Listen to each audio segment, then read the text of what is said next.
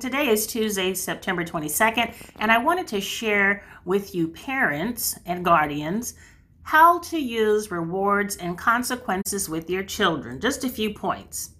Set achievable goals. Number one, if your child doesn't believe they can achieve their goal, they won't try.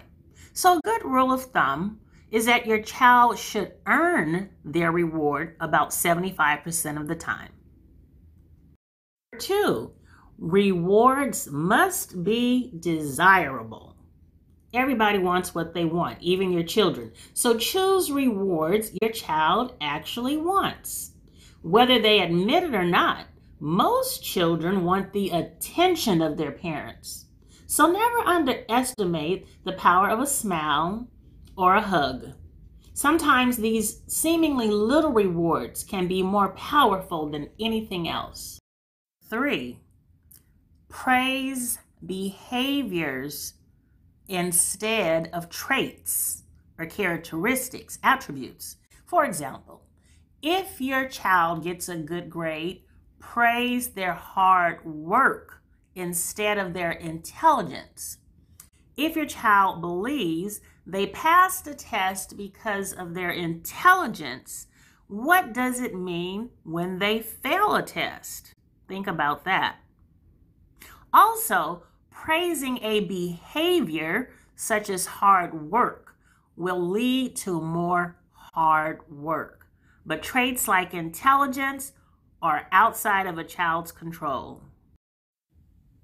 Give rewards regularly and consistently. You know, I always post, consistency is key.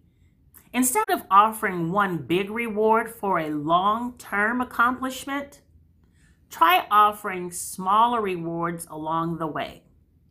Children have a hard time waiting for distant rewards, as do adults, I might remind you, which makes it less effective, the reward that is. So regular rewards keep children motivated.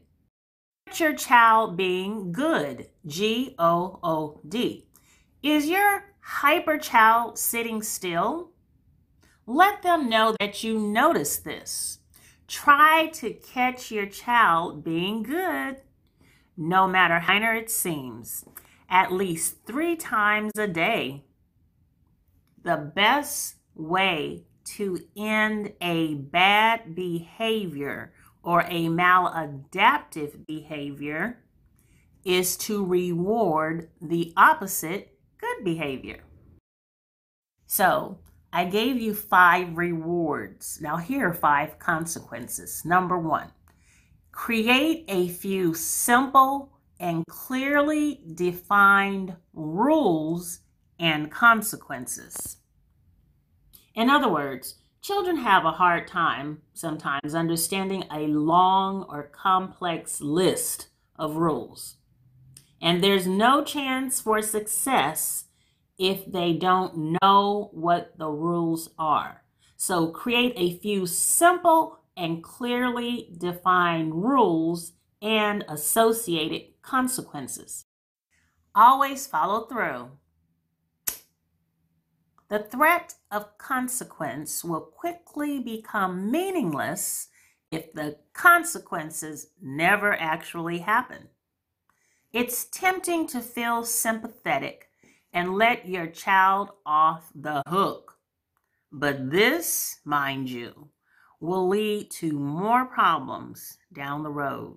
So always follow through. Say what you mean and mean what you say. Don't overdo it. Many parents have a habit of dishing out extreme consequences when they're upset. When punishments are too extreme, however, parents often let their children off the hook once they have cooled down. Ha ha ha ha ha. Or when the punishment becomes too inconvenient for the parent. For example, having to monitor the child all day. This tells your child parent that the consequences are not serious. Take away privileges. Removing TV or privileges can be very effective. However, Avoid taking away things that are beneficial for your child.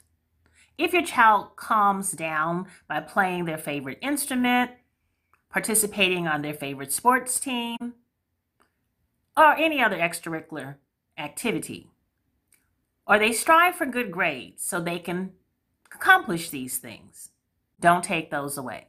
That's it for today. This is Chandra Purdue, MPA-MS, ALC, Clinical Mental Health Counselor, signing off on Lunch Talk number 5. Thank you.